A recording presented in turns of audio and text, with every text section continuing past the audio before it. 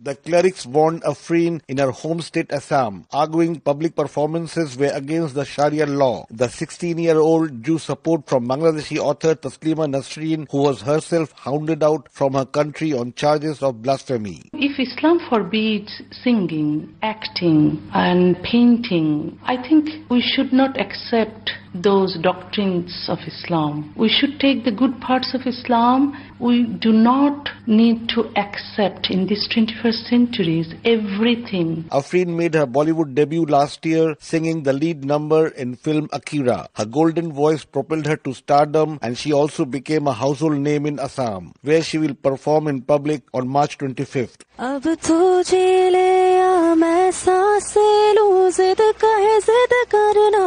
Assam's government ordered round-the-clock security for the artist, and India's ruling BJP party spokeswoman Shazia Ilmi fired a broadside at those who threatened Afrin. Very clear, there is no place for clergy in Islam. Everybody's religion is between them and their God. But prominent cleric Maulana Zakir Alam insisted the fatwa was a forgery to discredit Indian Muslims. Mainstream media is projecting these suspicious people as a mufti.